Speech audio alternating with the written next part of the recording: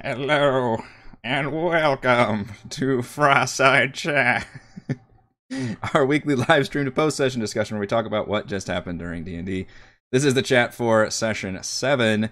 If you haven't watched that session yet, then you don't get my goat talking reference, and go watch that session because there will be spoilers here.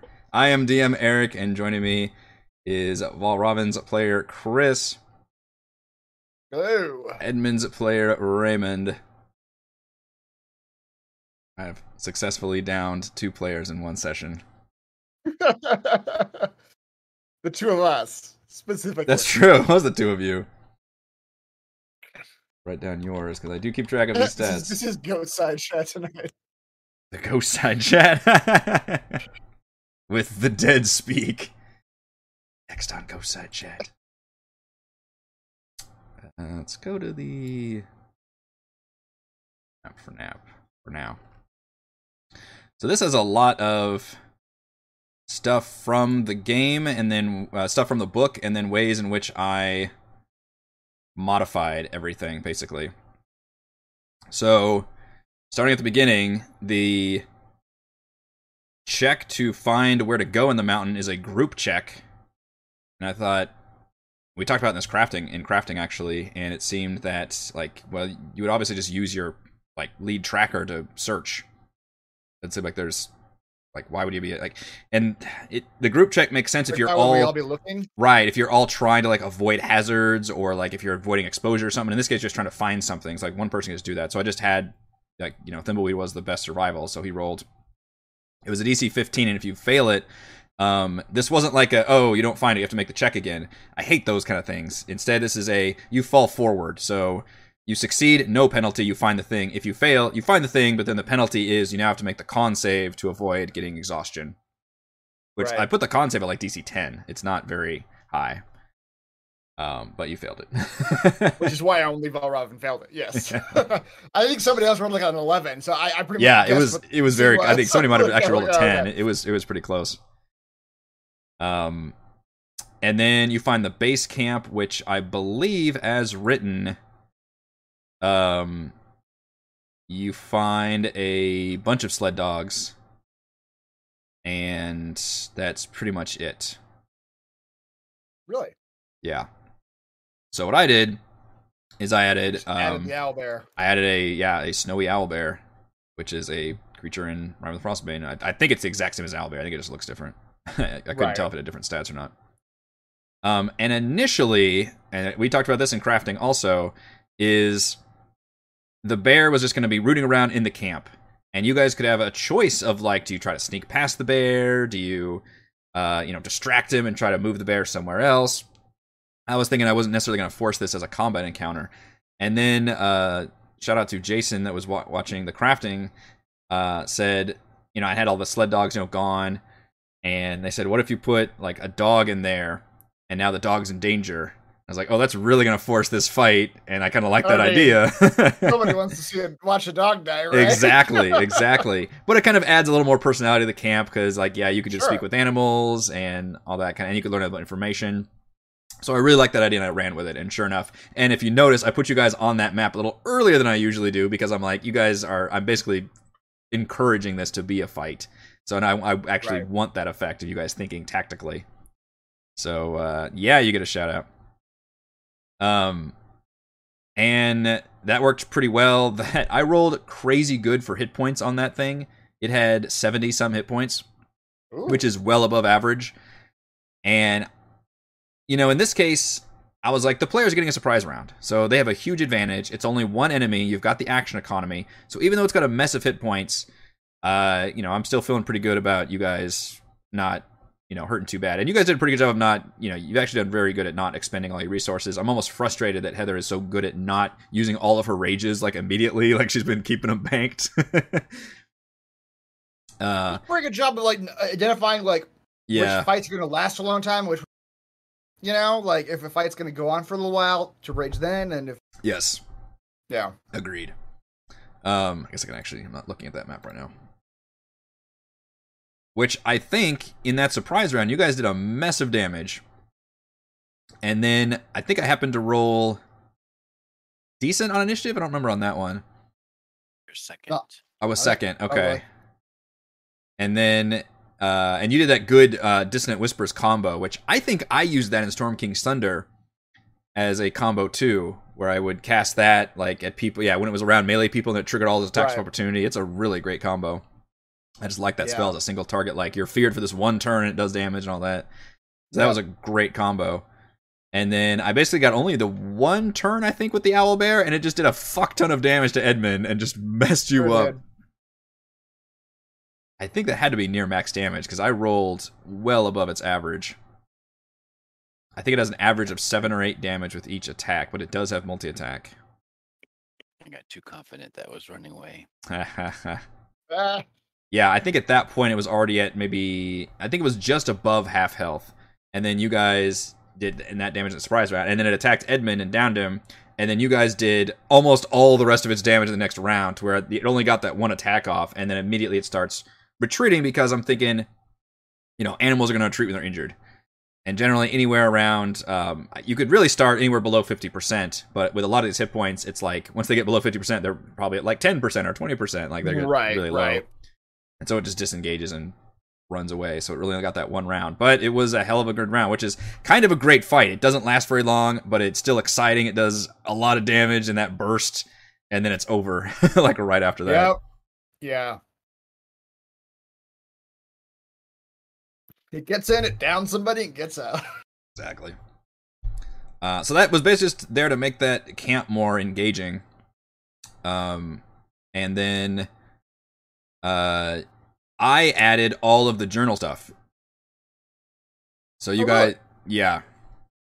I actually, I used the same subscription set I used to make that landing page, and put some of that parchment on in Roll20, like in just a blank page, and just wrote with the Roll20 text editor all those journal entries, and just print screen and save that as a handout. I didn't even use. I so hate image editing software, as I find it such a cumbersome pain in the ass compared to the simple tasks I need to do.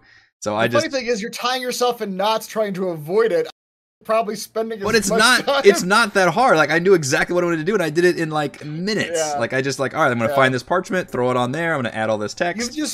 You've just learned all the workarounds so well at this point. I mean, the one thing is, obviously I'm limited on like, Roll20 only has like 5 different fonts, so I'm just gonna have to use one of them and that. But otherwise, like, it gets me doing what I need to do. So yeah, this was all written by me, from similar to what I did with the Company of the Yellow Banner into Annihilation, where it's like, I like the idea of a previous adventuring party, which they are written in the book. That part is there.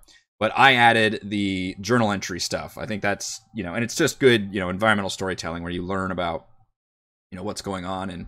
And this was, I added this before I even had the dog, and before Thimbleweed was going to talk to it, which I did anticipate that and wrote down some information the dog would know. But that helps just kind of tie together a little bit more information about, and you'd heard that they started in one place, they went to another place, they picked somebody up, and you can kind of follow that along. So you got that. Originally, it was just a camp full of dogs without any people there, and there was no information about the. Nope.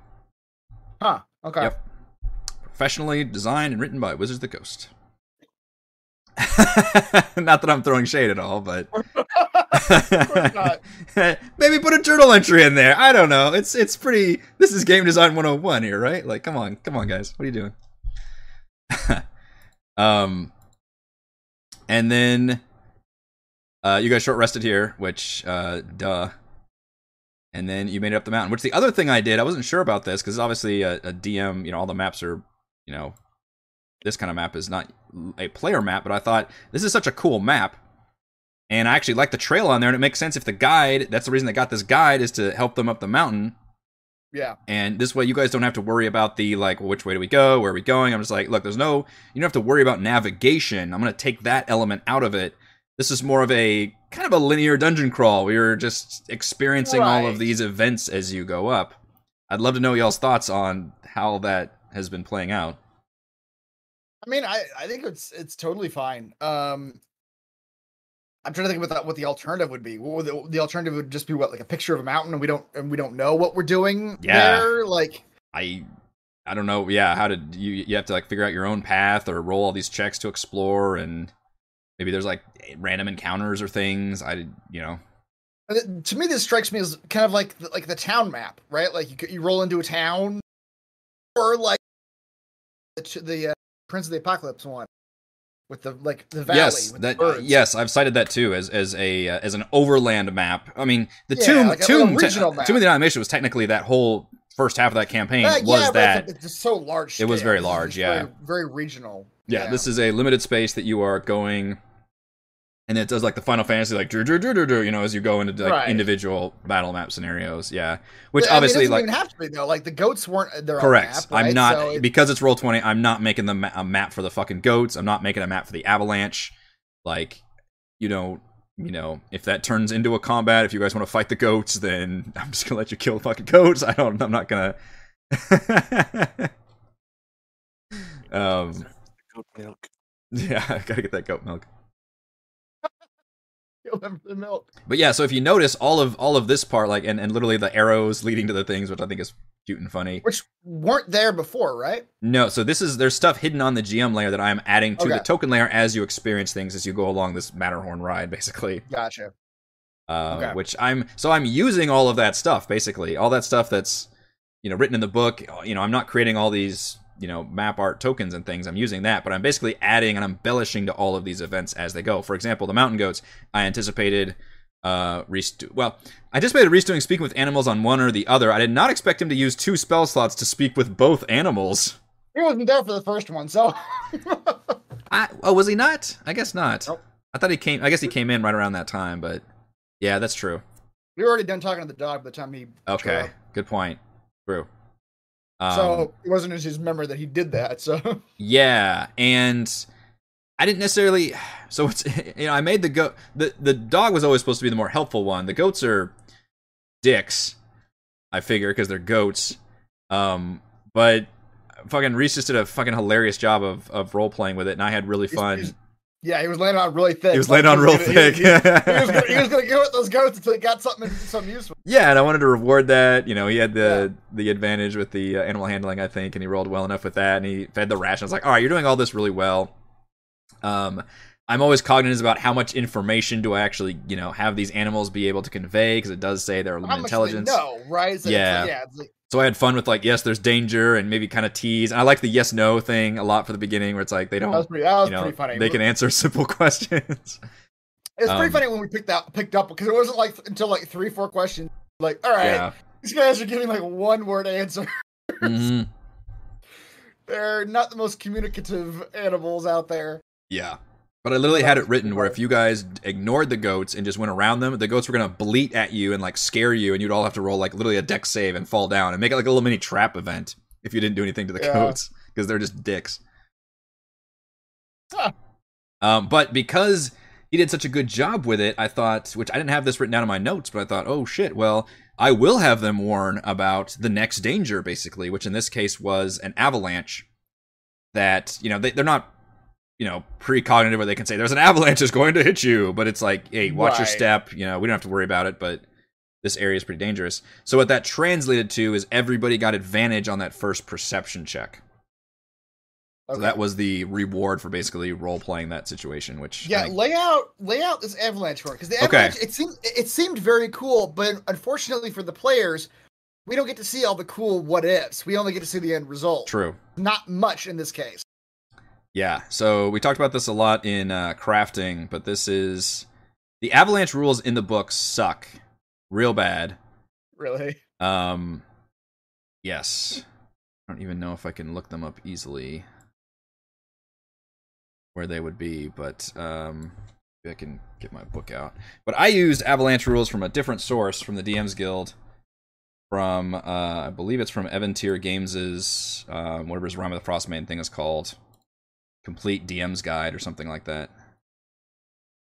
And that one turns into a skill challenge, which skill challenge is kind of a divisive thing in D&D. It was used a lot more in 4th edition, apparently, which basically it kind of overly gamifies a lot of situations, and it basically says, all right, players, to get past this event, whatever it is, that's not combat, usually a hazard or something, you need to have you make this many successes before you reach this many failures.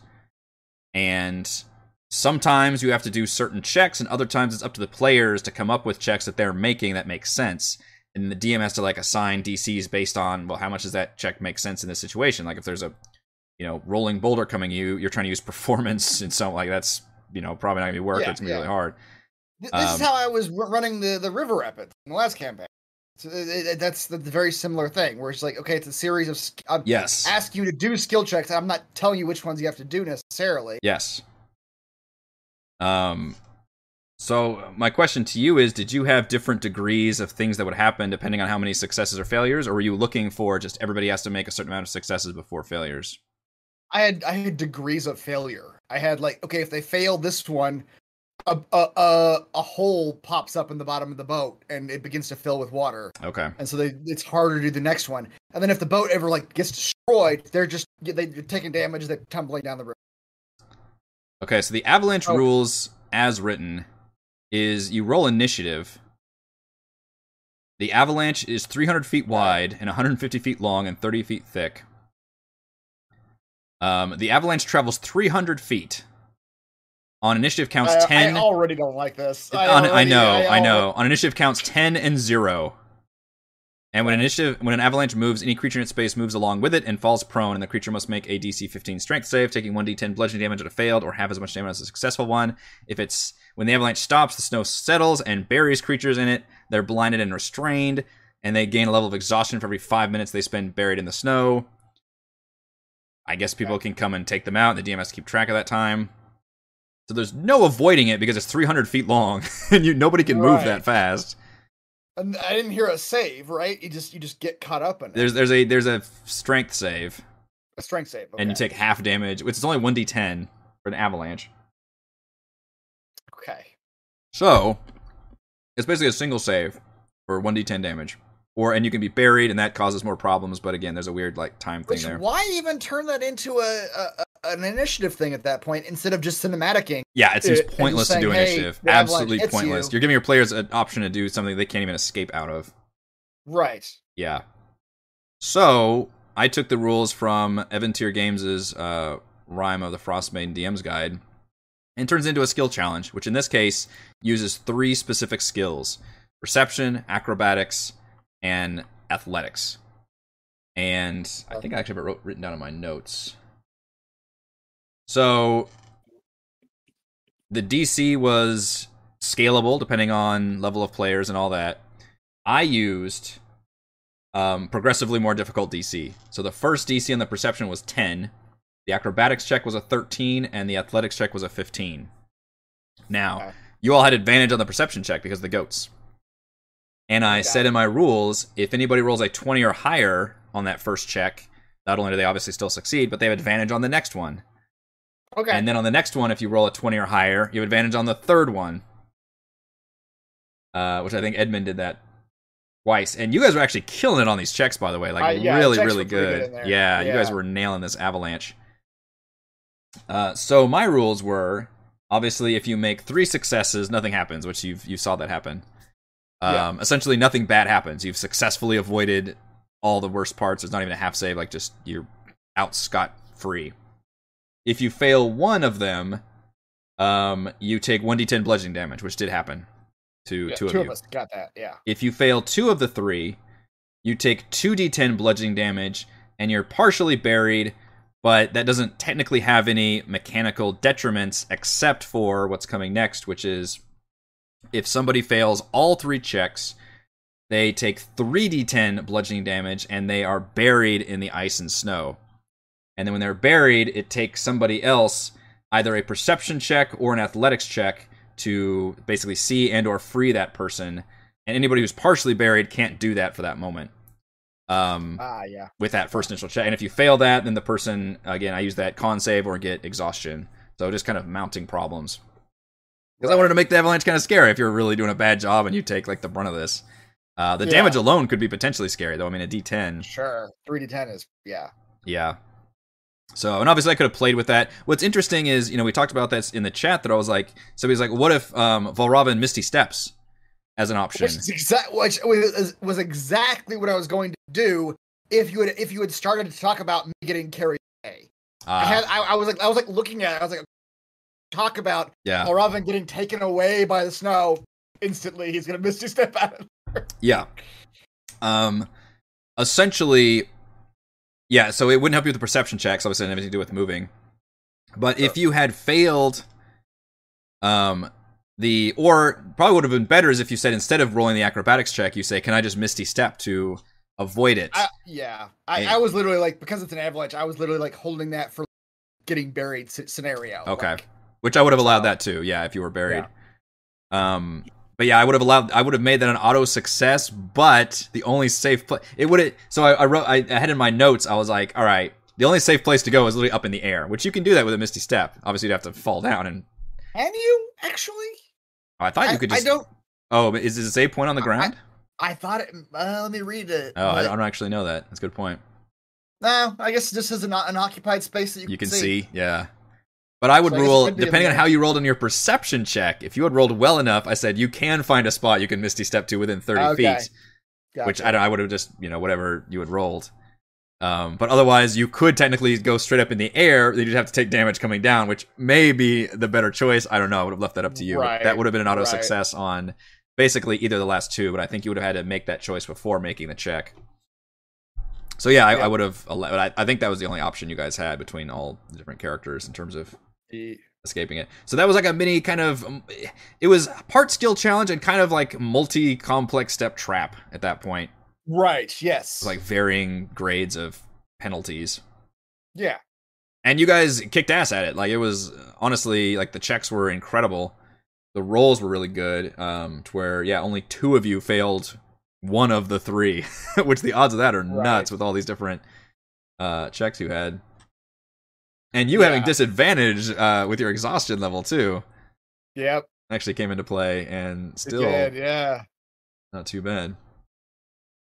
So yeah, I would recommend those avalanche rules because I thought that was more satisfying than rolling initiative and not having it really matter and 1d10 didn't seem scary enough. I feel putting people into initiative unless it's going to actually matter, like people do things, is just wasting people's time, I think. So I agree that this is probably the better choice. Yeah, it's there are probably trap situations where going initiative would be very interesting, but this was not one of them. Yeah, that was an example of like I like the idea of an avalanche. It's very classic, but and thankfully I found these other rules in that DM guide that seem to be more satisfying, at least from what I read. Yeah. And then we made it to the next event, which I can't talk about too much. Well, we can talk about the fight, but because you guys didn't make it far enough to check on the body. Oh, right. But there was another fight here, which I think was this the first session we got 2 fights off? We might have done that in the gem mine. I can't remember now. I don't remember. I feel like we got a pretty good amount done. Yeah. This one, as written, is 2 of these cats. And I thought, that's not enough. That's not enough. Like, come on, these cats dangerous enough. Yeah, they're. You saw them in action. Like they can be dangerous, but they don't have. They seem like they don't have a whole lot of hit. They don't have a whole lot of hit points. They don't have a whole lot of armor class. Yeah. So I had 5. 5. I had 5. And a little overcompensation. I looked at it. Yeah, I looked at it, and they're very big tokens. Yeah. And I thought, okay, Edmund did go down with the owlbear fight. So basically, this was a classic, like, DM's got extra cats in his pocket. I mean, I guess that's, like, having them doesn't mean you're right? Like you could have them prepped and then be like, all right, how are they? Basically, yeah. These were the extra, like, cats waiting in the wings. And, initially, a lot of that would depend on, like, their attack rolls and, like, how the dice were treating me or you and... So were you potentializing a scenario where we kick too much ass and you bring in more cats? Possibly. Okay. It also would depend on the timing of the session too, and it was looking like I think we're rolling initiative like 11:15. I was like, even if they kick ass, I'm probably not gonna add more cats unless they really kick ass here. But that's totally fair. Yeah, sure. Like we'll see. Because you never know, like how long anything's. That's the one thing that's probably the hardest thing to prep is the timing of all these things. Yep.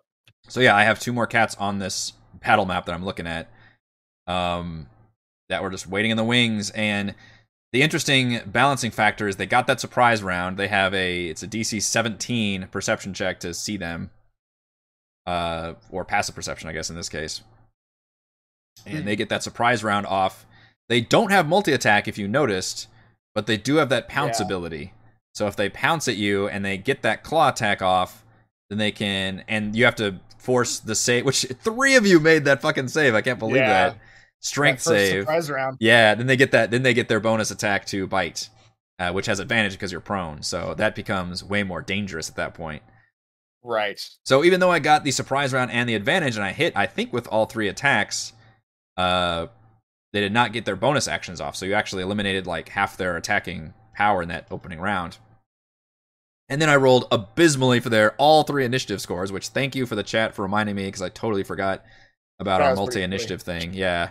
I almost thought it wasn't working, so I was like, wait, the other one rolled a 6 also? And the other one rolls a 7. Yeah. Like, okay, well, fuck. I'm just rolling like 2s and 3s for their initiative.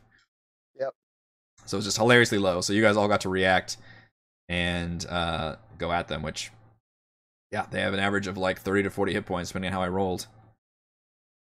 And you guys did pretty good. Again, that Distant Whispers, that was a great combo. That worked that time. Well, I guess it worked technically both times, but yeah, especially worked that second time because it actually took him down. Yeah. I really wish I would have gotten my thing off, but I kind of teased something that might have. I was confused about why you specifically said it worked. It went off when I did mine, but it didn't go off when Edmund did his. Correct. I don't know if you can expound upon that or not, but I couldn't quite parse what you were trying to say. I tried to explain that, like, oh, this is an area effect attack. Okay, that thing doesn't happen then.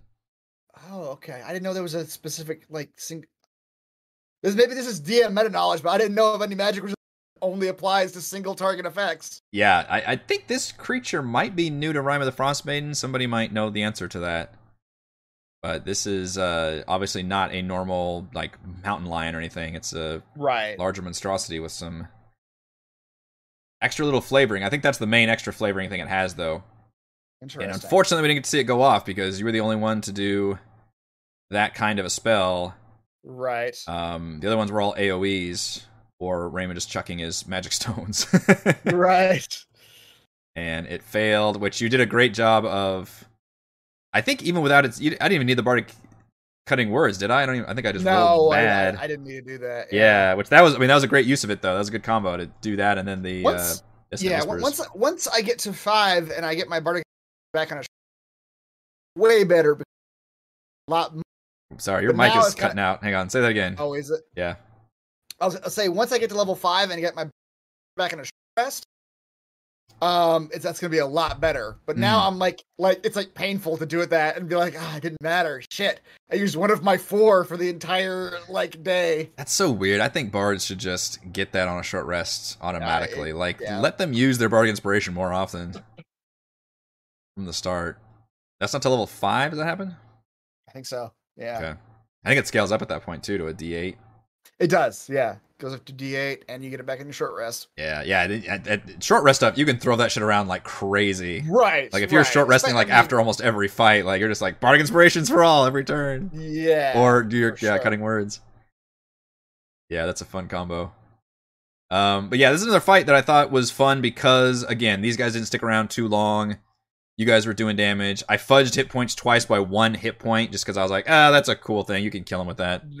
They got it, yeah. Yeah, like technically that cat that you had feared would have had 1 hit point left, but I was like, whatever, you can kill him and he slides down the mountain. And same thing with Raymond's magic stone. He had 3 hit points. Raymond does 2 damage. Like, whatever, he's dead. I don't care. Yeah. Just keeping them around at that point. He's just sort of like just patting. It's okay.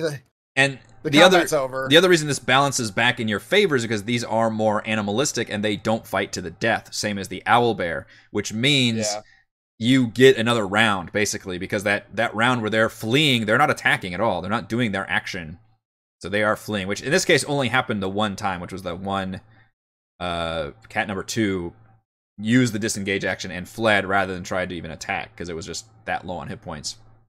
Okay. Number 3, you actually feared away, and then number 1, you just legitimately murdered before it had its turn again, I think. Right. So that's something to be It's an interesting balancing factor. Like, yes, I got the surprise round, I got the attacks off, but then they're not going to fight to the death. They're going to flee whenever their numbers get low enough. And frankly, even if the time wasn't a factor, I'm not sure I would have added the other crag cats because it was still pretty painful. It was still pretty painful. What? Yeah, I mean, Edmund was certainly scared enough to run away, and then Valrobin went down. Thimbleweed's still injured. This whole session, we came up on something that I've read about combat in general. That I feel like in both cases it kind of made sense here. Is that if you don't have to heal people in combat, don't. Because just action economy, just healing in combat is just a waste of time. A lot of times, unless they go down. Well, no. Even with even if you don't, if they go down and you don't have to bring them back. Oh, it's like okay, well you're now just putting the action economy in the monster's favor because you're bringing somebody back, but they can just get hit again the next time the monster goes and down again. Yeah, that's true. And it's sort of this weird. So if you can do damage. if it's going to end the combat. I think in these cases, we did exactly that. You're coming up against tactical versus role, because some people would role play like healers or people that care about their other players. Like they would try to heal. Yeah. I did think it was funny that you guys were all like, how many death saves do you have over there? You're like, I got one, I'm fine. Right. Yes. That those are tactical decisions. Those are tactical decisions. Yeah. When you see somebody bleeding out and you see that timer going, you're like, you'll be fine. But yeah, I'm realizing like nobody's got like. Also, when combat, this in D&D, when combat gets hairy, people kind of stop thinking role playing wise. Yeah, start thinking that's true. Tactically. Yeah, pure tactics at this point. Like, oh shit, lives are on the line. Yes. So yeah, I was satisfied even with just these 3 crag cats, which is surprising because they're CR1. Like, it didn't seem like 2, as written, 2 was going to be enough of anything for you guys. Even with me getting that surprise round off. So that's why I had 5 here initially, because I'm like, God, they're only CR1. You guys are a full party of level 3s. Now, granted, this was before I was going to fight force the owlbear fight, and I didn't know how damaging that would be, and it did down a player, so. Right. But I ended up keeping those 2 in the wings, and I think that ended up being the right decision ultimately, because you guys are only halfway up this mountain. Who knows what else? They hit hard. That's the thing is the dice. I don't think I was missing with a lot of my attacks. Yeah. Versus like that Grell fight where he was like missing left and right. Like in this case, like the owlbear hit with its 1 round, and these guys I think were hitting with just about most of their attacks, and that does make a difference. Yeah. Also, you guys got crits this fight. Yeah. A few. Thanks to my fairy fire. Yeah, that's true. Both of them were on advantage, weren't they? Off of that. That was a really good fairy fire. Yeah, how are y'all's spell slots now, since you guys are kind of the 2 big casters? Not great. I got like I got 2 level 1s and 1 level 2. All right. Which is not terrible. It's half. I've used half of my spell slots in total. And I've used 3 of my 4 bardic inspirations. Yeah. Good and bad. I only have 1 level 1. I mean, I only have 3 level 1s to start off with. It's already used up 2. Yeah, you've done a pretty good job of rationing, but yeah, it's tough when you have so few to work with. Yeah. Making players roll their death saves to DM only. That's not a bad idea. Oh, so the players don't know? Don't know, yeah. Wow. I mean, there's a lot of interesting gritty rules you can do if you want to play that kind of game. Like, we just talked about earlier in this game about sharing health bars. Like, you could keep that a secret and make sure players can't reveal that information. As you said, you could be like, "Oh, he looks real bad." Ostensibly, I don't mind the idea of not sharing that, but logistically, in the real world, equates to it's us just asking a bunch of annoying questions. Right. Yes. We're us just constantly asking. That requires who feels the worst. Yeah. Exactly. Edmund, how do you feel right now? Yeah. Do you need me to? It requires a level of buy-in from the players and the DM to have that kind of game where it's like, no, we're not going to talk about like, oh, I just feel real bad. You're like, oh shit, should I heal them? Which, if you want to play that kind of game, you can. I don't think we're interested in playing that kind of game, so I'm okay with sharing that information. I didn't realize you guys couldn't see phrase. I'll have to fix our token about that. I think you did fix it. Well, I did, but only for. I think it only changes for literally that map. I think I have to change the default. Yeah, it went away again. Yeah, because if I change it on the token, it's really just for that map. I have to change the default token, which I'll go and do that now. And yes, Chad, at some point, my Bardic Inspiration for Eloquence does get awesome. Where it sticks, like, if someone uses it and fails, they get to hang on to it. It doesn't go away. So they just hang on to it until they succeed with it. Oh. Like succeed on what they're trying to do with it? Yep. So if they use my Bardic Inspiration and still fail, they hang on to that Bardic Inspiration.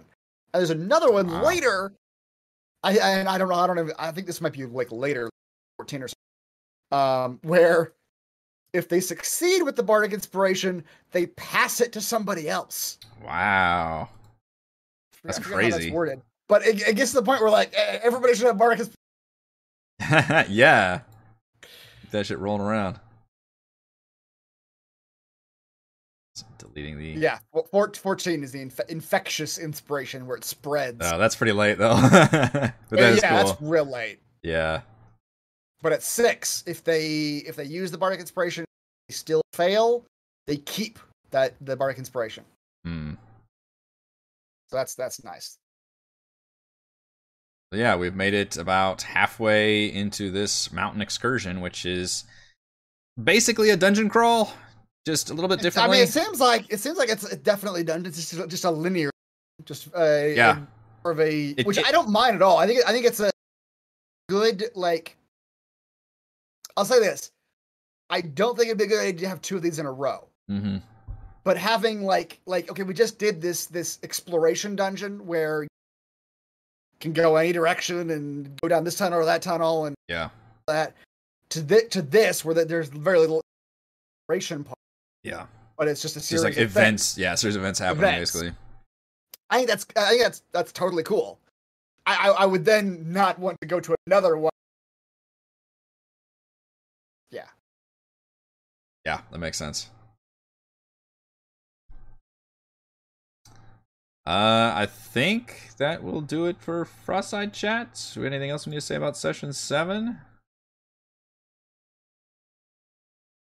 Excited about more. I thought this had a pretty good balance between, especially with the animals. The fact that Reese was able, and you also were able to do the role playing with the animals, kind of added it in there because otherwise this would have had a lot of socializing in this one. Outside of being proud of my impression of, I am proud. More than that, I am proud of my deduction of how Thimbleweed was going to that dog. Yeah, that was when good. Reese showed up and he was like just started interacting with the dog. I was like, yes, I'm right. This is exactly how I would treat it. Yeah. Pompous attitude for sure. Yep. All right. So next time we will continue up our mountain excursion, and I don't know I know what's gonna happen, but you guys might not happen. To an extent, I don't know what's gonna happen either. We'll see how far we get in that one. Yes, indeed. All right, that will do it for Frostside Chat. Thank you to Chris and Raymond. Thank you to all the fans for watching. I am Eric, and we'll see you all next week. See you next time. Bye.